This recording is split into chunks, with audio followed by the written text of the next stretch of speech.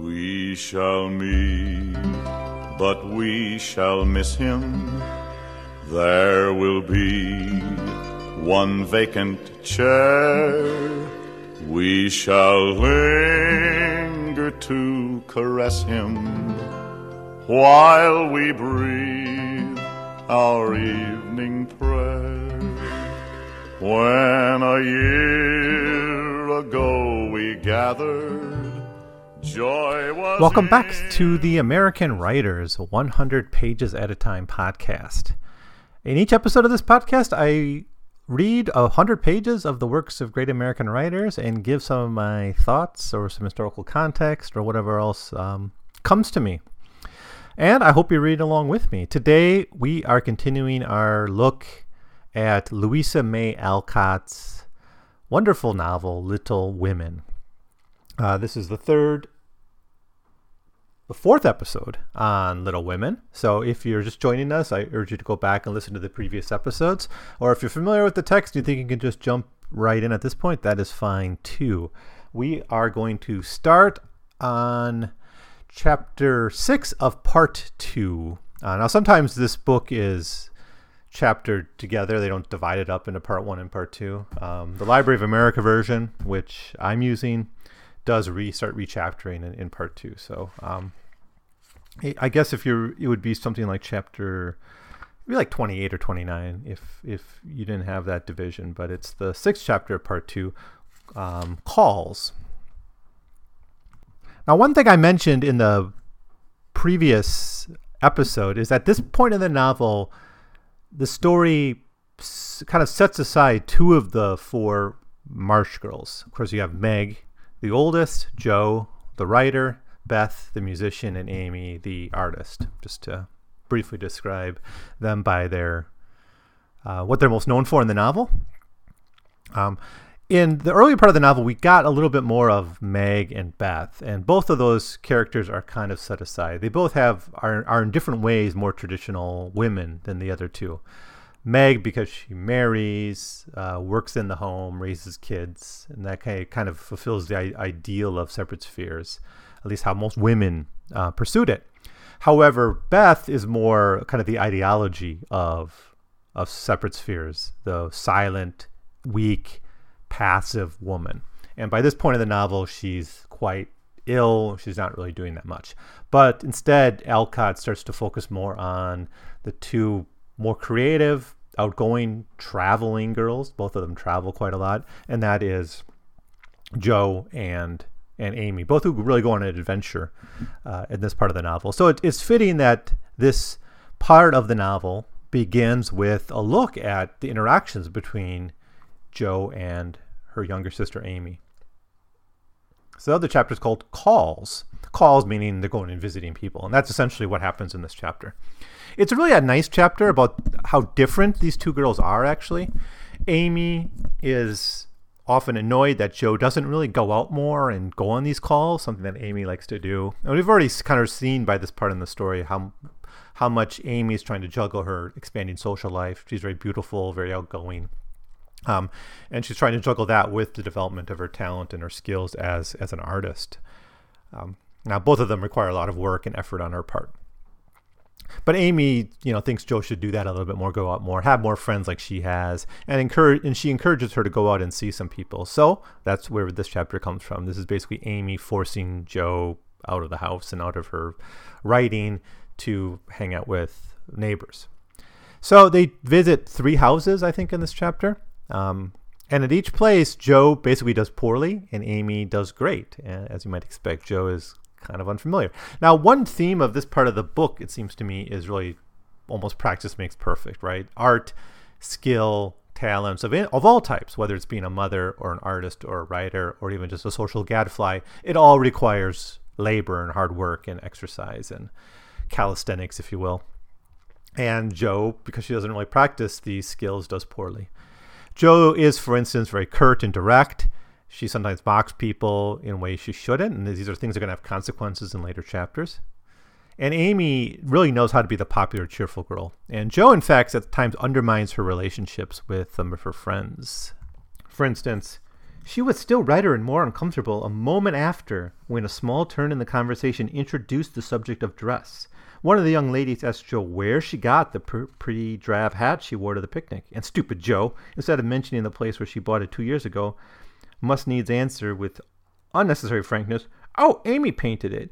You can't buy those soft shades, so we paint any color we like. It's a great comfort to have an artistic sister."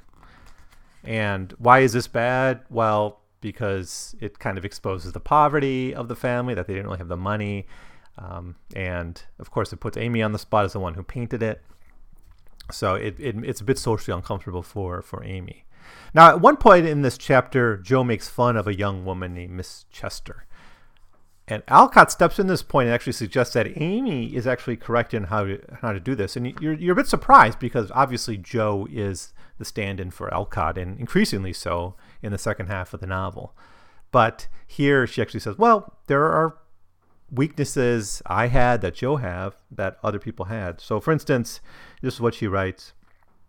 If Jo had only known what a great happiness was wavering in the balance from one of them, she would have turned dovetail in a minute. But unfortunately, we don't have windows in our breasts. We can't see what goes on in the minds of our friends. Better for us that we cannot as a general thing. But now and then it would be such a comfort, such a saving of time and temper.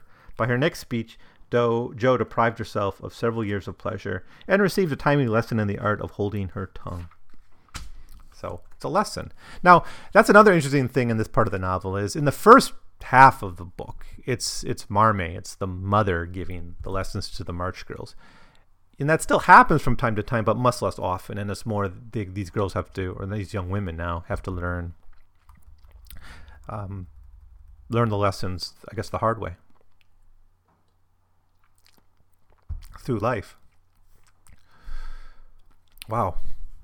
I have some homemade plum wine made with rice liquor, and it's got a little sharp taste. Okay, anyways, next chapter. Chapter 7, Consequences. So this chapter are the direct consequences of the previous chapter and kind of the mess that Jo made of these calls, these visits. Now, one of the houses they visited was that of Mrs. Chester.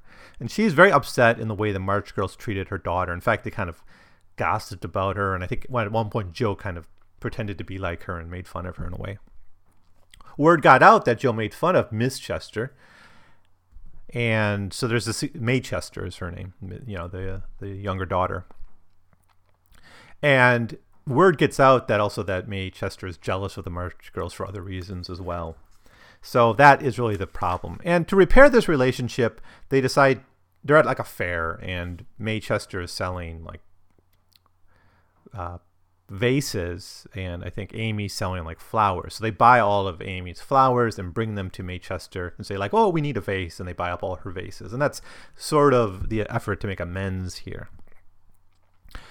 So it's just about kind of how you repair these relationships that got damaged through these nice social graces and things. And they enlist Laurie, then who's back from college and relaxing with his childhood friends. And so he's part of the scheme to kind of make May Chester feel better. Now, at the end of the chapter, Amy gets word that she'll be going with Aunt Carol, which we've met Aunt Marsh a lot, but this is Aunt Carol, I guess Aunt from the other side of the family, and that she's going to go with her on a tour of Europe. Now, Jo wants to go, but in a previous chapter, she would have been very angry that Amy was leaving at all because she always wants her family to stay close to home, and she doesn't want them venturing out. But now at this point, she starts to want to explore the world too. So she's jealous, not angry that she's leaving as much as she's jealous that she can't explore the world. Now, Carol has not been a major character before, but it's just another one of the aunts. But she's very much like Amy in the sense that she's a social gadfly, and her and Amy are quite a good match. And so them going on this trip together makes a lot of sense. Chapter 8, our foreign correspondence. So we just get word that Amy's going to Europe, and the next chapter is already her sending letters home. So the time's really flying in this part of the novel. So there's really not always a very careful reckoning of the time. It's just, I'm leaving to Europe, and the next chapter starts with letters from home. So the most important thing in this chapter, though, is that Amy is learning to see. This is an important skill for an artist. And she describes the sights and sounds of Europe quite beautifully and with an important artist eye. This is a skill an artist needs. I never shall get to London if I don't hurry. The trip was like riding through a long picture gallery full of lovely landscapes. The farmhouses were my delight, with thatched roofs, ivy up to the eaves, lattice windows, and stout women with rosy children at the door. The very cattle looked more tranquil than ours, and they stood knee-deep in clovers like the hen had a conquered cluck, as if they had never got nervous like Yankee biddies. Such perfect color I never saw, the grass so green, sky so blue, grain so yellow, wood so dark. And it was rapture. I was in rapture all the way. So was Flo, and we kept bouncing from one side to the other, trying to see everything while we were whisking along at a rate of 60 miles an hour. So you really get this image in your head, the way she describes it, which suggests to us that Amy is becoming quite skilled at observing the things she needs to observe, and this is going to help her become a good artist. Now, Amy is being courted while in Europe. Two of, I think they're Laurie's friends, Fred and Frank Vaughn, they're in Europe too, and they're flirting with Amy, and they're trying to, court her. And Amy's starting to think about marriage as a possible future, and she actually talks in this chapter that, like, maybe I'd marry one of these guys if he asked. So she's very much thinking about her future as a married artist. Now, in these past 3 chapters, Amy's been really cultivating her social skills as much as she does her artistic ones, and she seems to be on a path of someone who really loves material things. Now, Americans have always had this, I'm not saying all Americans have this, but Americans have always had this anti-consumerist kind of side to them. I mean, even like the Jeffersonian yeoman farmer ideal of self-sufficiency. With industrialism, you had some people who said, kind of resisted this, the more conservative reaction to urban society and urban culture. Populist resentment towards banks and money and the way money was being done. The materialism of money, something that the populace really hated. They wanted, of course, paper money or depreciated, inflated currency. Yeah, inflated currency. And then even later on, you have, like in the 60s, there was kind of an anti-consumer side to it. During the wars, there was rationing, and sacrificing consumption was a way of being a good American. So there's always been this strand, and even today with Ecology and Adbusters, I guess that's a Canadian magazine, but my point. Anti-consumerism has kind of run through American culture, despite being a very consumer-oriented economy, particularly in the 20th century. And what I noticed here is that it's not really criticized. It's not that Amy's bad because she's being a consumer. It's not being judged. And even though other ones of the girls don't really consume, and it's not them, it is what Amy does. And I kind of appreciate that there's not this judgment by an Alcott's part of the consumer side of things. Because I'm kind of on the side of consumption a little bit. Just because as my background is like in labor history. So when a worker is demanding higher wages, they're really demanding more rights to consume, right? And a bigger share of what they produce at the end of the month. So in a sense, where does not consuming get us? It basically is asking people who already are being exploited and not enjoying life as fully as they should based on what they produce to consume less. I know, of course, smart consumption is, of course, a valuable thing, and avoiding planned obsolescence and maybe spending more to buy nice stuff instead of junk at Walmart. That might have a place. I'm not saying that it doesn't, but when it comes down to it, I think more consumption is better than kind of saving. The ethic of savings is superior to that. No, the ethic of consumption is superior to the ethic of savings. It might be my view. And I think here you don't get that typical American anti-consumer judgmentalism. So chapter 9, this is again part 2, chapter 9, Tender Troubles.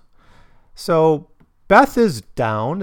We haven't seen Beth in a while, and we get a little window into her. She's quite down because she's ill, and she's coming to realize that she won't live long. It's still a secret. She's hiding it, and this is part of the way we interpret Beth, it seems to me.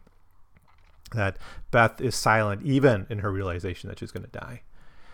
Now, but Jo, and because of this, other people are aloof to it. Like Jo is quite aloof to it. She's aware that Beth's not getting better, but, she's got her own things in her mind. she thinks, in fact, at this point, that it's actually love trouble, and she assumes that Beth is in love with Laurie, and that's why she's down all the time. So she has some observations to back this up, but they lead to the wrong conclusions. Now, Amy's observations in the previous chapter were precise, like an artist's, but Jo's are imaginative, like an author's. So that, I think, was a pretty original interpretation, if I don't say so myself. But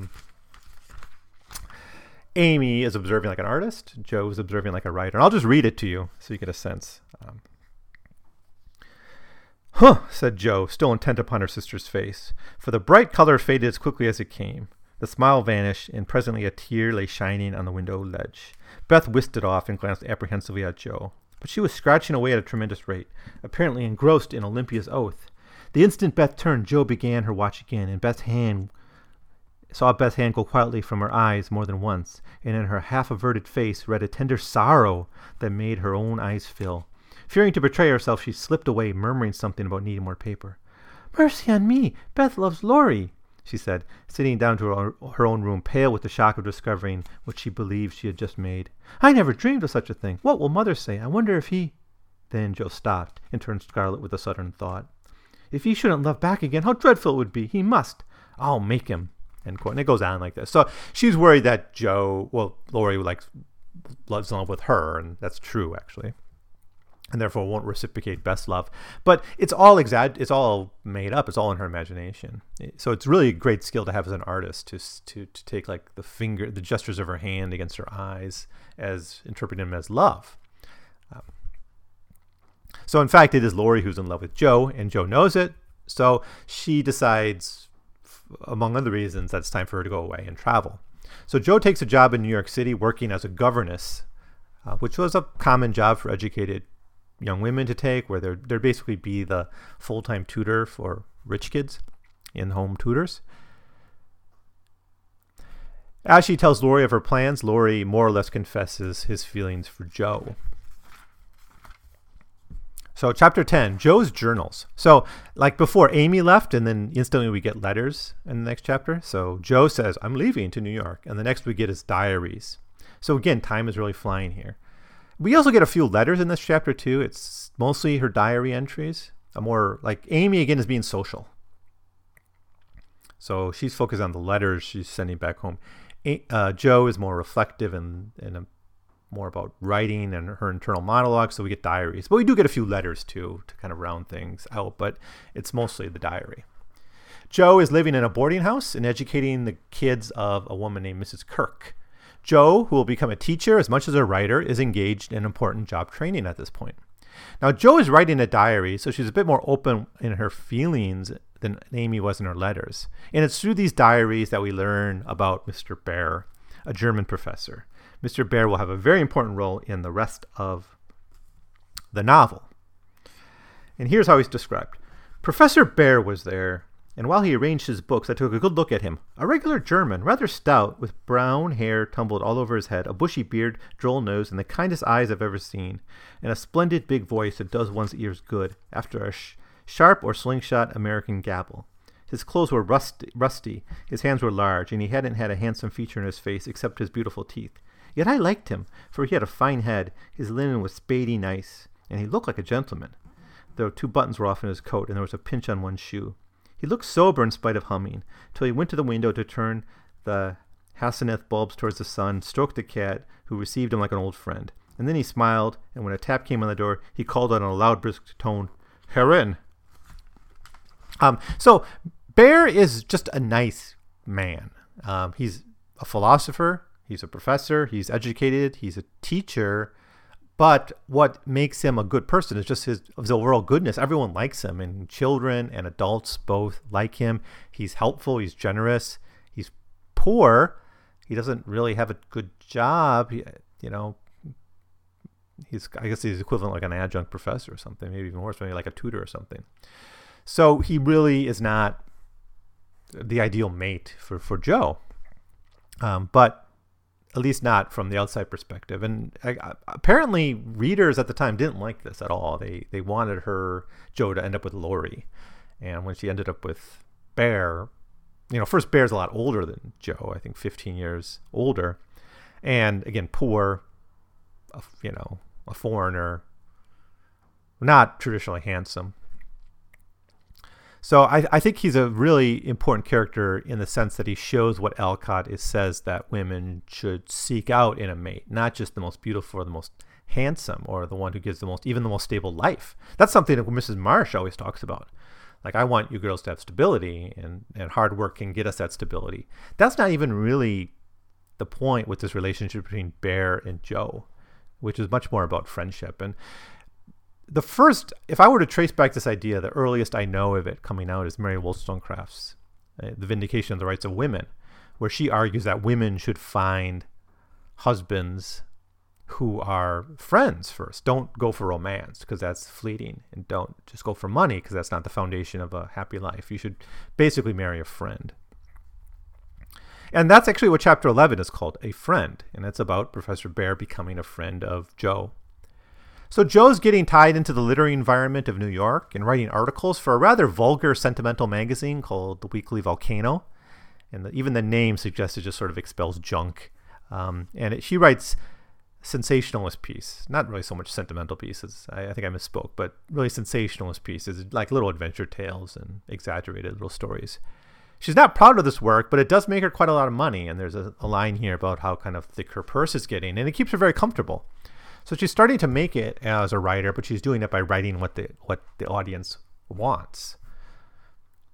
She sees Mr. Bear quite often, and at one point she sees him talk about philosophy and notices that he was never very talkative before. He kind of held back on his ideas in these public forums, but when he did talk, he expresses his views very articulately and brilliantly, and she's very much impressed by what she sees in this man at that point. This inspires Jo to break free of writing these sensationalist novels and stories and begin to express herself more authentically. And I think at this point is where it's implied she starts writing the first volume of Little Women. She studies other writers. She tries different things. Now, partially this is due to an embarrassment she feels in front of Mr. Bear, because when he learns that she writes this silly stuff, he kind of makes a face or something, and she's kind of embarrassed. And it's not really clear if Bear really thought less of Jo because of what she wrote, but that's how Jo interpreted what she saw.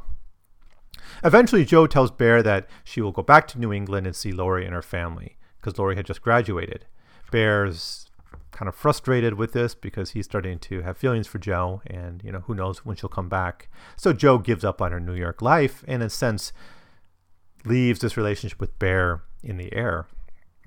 Jo is frustrated at this point because she has not yet learned her voice, and she seems to be failing at writing. When she tries to be authentic and tries to write truer stories, she's not as successful.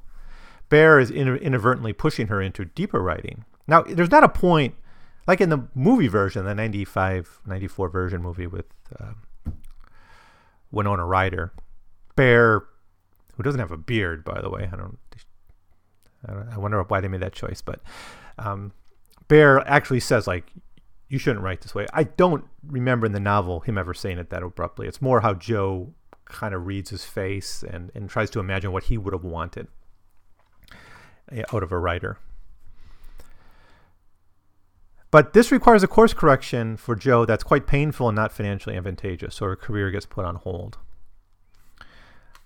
Then we get to chapter 12, Heartache. So Jo is back at home to witness Laurie's graduation, and the bulk of this chapter is Laurie's effort to convince Jo to marry him. He says, I'm graduated now, I can start my career, let's get married. Jo confesses that they cannot marry. They're too alike, and she does not have those feelings for him. Laurie attacks her for loving this older professor, but Jo defends Bear. He defends his value, but while also saying that she doesn't really love Bear that way either. And that's an important point because she's eventually going to marry him for completely other reasons outside of like romantic, passionate love, which is what Laurie feels.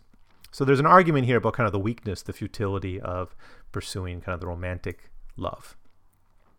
Right? And none of the relationships really have that foundation, I think. None of the ones that are successful here.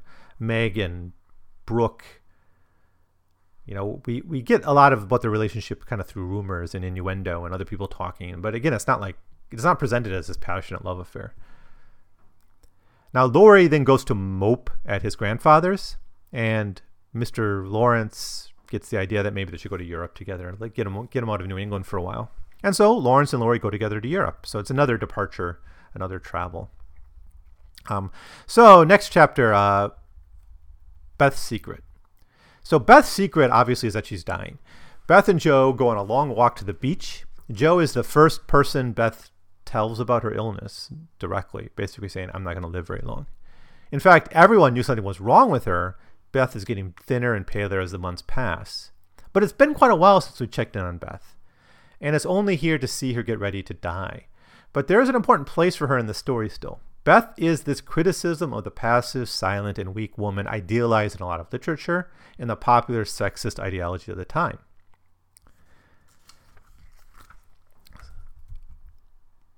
So there's a point here where this is what she writes, Alcott writes. Beth lay a minute thinking, and then she says in her quiet way, I don't know how to express myself. I shouldn't try to anyone but you, because I can't speak out except to my old Joe. I only mean to say that I have a feeling that it was never intended I should live long. And I'm not like the rest of you. I never made any plans about what to do when I grew up. I never thought of being married as you did.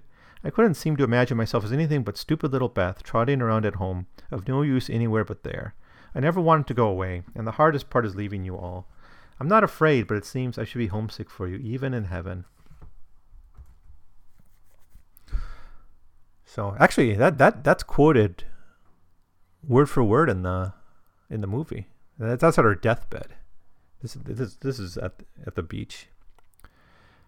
Anyways, but I think what she's saying here, like, I can't speak, and this is the ideology transformed into a character. Beth, for instance, is the only character who doesn't learn to talk to men or elders except her mother and father, and we actually see quite little of that. She's like hugs her father, and she's close to them, but we don't actually see her speaking to them very much. It's in this passage that she even confesses that she can only talk to Joe. Her major chapter in this part of the novel is this one called Beth's Secret, again showing us that silence is what dominates her life and her experiences. Chapter 14, New Impressions. This chapter is about Laurie and Amy meeting up in Europe. So basically, of course, Laurie went off to Europe to get away from Joe and to put his life back in order. Amy is able to attract Laurie basically on the rebound. He starts to notice Amy, how beautiful she's grown, she's become. This time away has allowed Laurie to not see her as a little girl, the youngest March girl anymore. So that time away allowed her to see her kind of with fresh eyes. There's a lot of flirting here as Amy takes steps to make herself attractive to Laurie, and it seems that she is falling for him long before Laurie even notices that Amy could be a potential wife. But after a very bleak and sad chapter, we get a happier chapter, about a new relationship being formed between Amy and Laurie. Now, we've been talking about the themes of the novel as we went along. Usually I do that at the end of the novel, but for this one I've been kind of introducing them as we went along. And in here, we have a big theme of coming and going, right? Part of adulthood is making your way in the world. And that sometimes means leaving your home and exploring and going out on essentially adventures. And many of our characters do that. Even Beth, you could argue, is going on an adventure really to death. And she's going to be the first of the characters to face that. I think no other characters in the whole trilogy really die on screen. None of the major ones, anyways. Some die off screen, sort of, between novels and things. But so all these characters have their journey to go on. The only one we didn't really meet up with is Meg, and in many ways her story's done. She's still kind of in the background, but after having given birth to her 2 children, kind of her story is wrapped up. But mostly it's about the travel and how that helps these people meet new people, meet old friends and look at them in new ways, learn their skills and their crafts. Joe learns to be a writer. Amy learns to be an artist. Laurie kind of learns to be more independent of his home in various ways too. So coming and going become very important themes. But there's always this return home. And I think this is something Alcott does a lot. You see it in Little Men and especially in Joe's Boys, the third novel of the trilogy, where there's always this coming back and the importance of a home. Despite going off in the world, you come back to this home. And then another theme at this part of the novel that kind of is entered in is heartache and frustration. Jo's writing is one example of this frustration. She had a successful path, but it was frustrating because it wasn't fulfilling. And then when she tries to write more in her heart and what she thinks is proper writing and more respectable, she's frustrated by not finding an audience and not being really, it's not working for her in the first place. And then Laurie's courtship is also an example of a frustration. Right? He always intended to ask Jo to marry, and then after he graduated, does all this work, he's rejected. So that kind of adds to it. And then there are other themes that are revisited that were talked about before, right? The relationship between men and women, death and loss, and growing up. All these things are still in part of the story, so they're not ignored. So that ends the fourth episode I have on Little Women. I'll have one more where I'll wrap up the story. But we won't be done with Alcott. I'm going to do all three novels of the Little Women trilogy. So, but for now, we're coming to the end of this novel, Little Women. Thank you so much for listening. If you have any comments, you can just leave them right on Podbean, or better yet, write me an email at 100pagescast@gmail.com, and I'll get back to you and try to address your comments in the next episode. If you have feelings about Little Women, if you have read it, if you've met these characters, if you've revisited this novel recently, I really want to know what you think about this. Did you read this as a young person, and then when you grew up, like I did, kind of come at it with fresh eyes? What was your experience doing that? Did you see the movie? How do you think the movie compares to the original novel? Any of these questions could be things we could talk about and think about.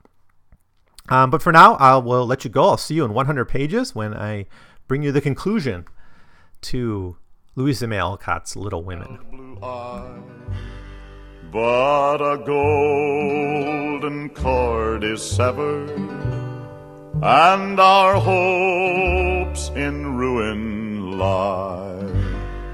We shall meet, but we shall miss him. There will be one vacant chair. We shall linger